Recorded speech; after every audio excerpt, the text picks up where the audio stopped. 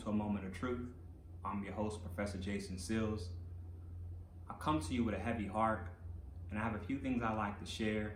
I have a lot of it here in my heart, but I took some notes, so if I look down, please be patient with me. I want to start off by saying, Black woman, I love you. Black women, I love you. I want to acknowledge that in my personal life, as a young man, and even as an older man, I haven't always had the healthiest relationship with Black women. That I've caused Black women pain by lying, being dishonest, cheating, not honoring the relationship.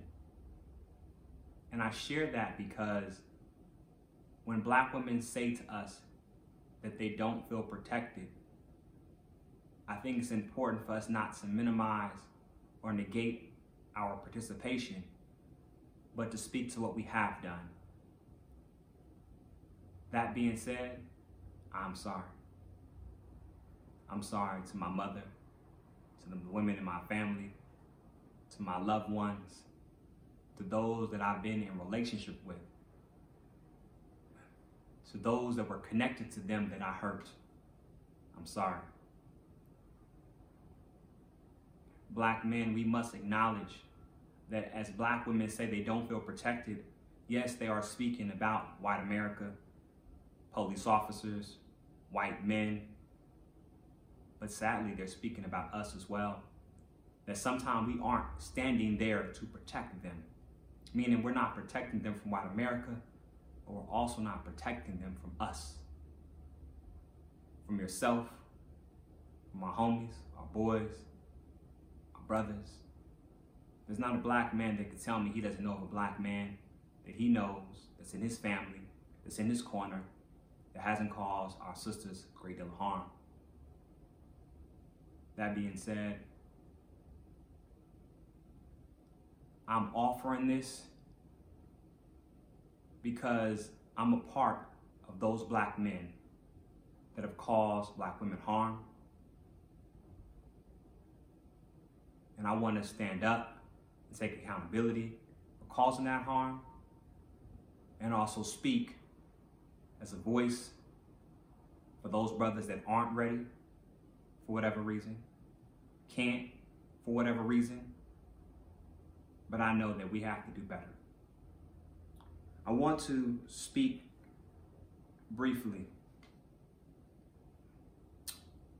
Malcolm's speech, to paraphrase, spoke about Black women being the most disrespected, the most unprotected, the most neglected in America. I believe Malcolm was contextualizing the social political hierarchy in America that's created by the U.S. Constitution, legal rulings like the Dred Scott case, white supremacy, and white privilege. He provided that hierarchy because he acknowledged that Black women were on the lower rung of that hierarchy. Malcolm was uplifting the Black woman's experience because it's often ignored and minimized. There's been a history of that in our community. And Malcolm was calling and reminding brothers of our duty to protect Black women.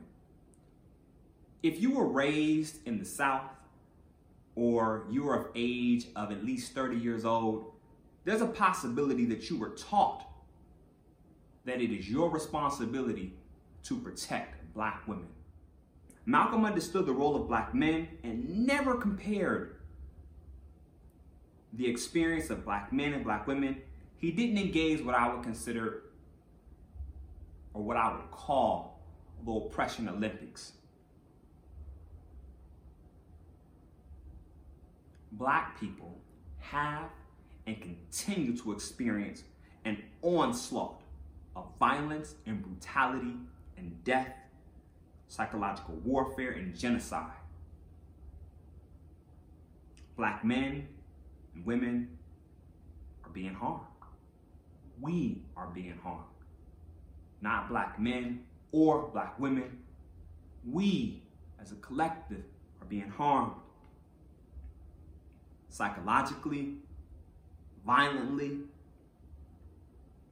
For those brothers that suggest that black women aren't affected as much, I caution that train of thought. As Africans, we are interconnected, meaning that the we, us, not I, is the focus. That said, when black women are harmed,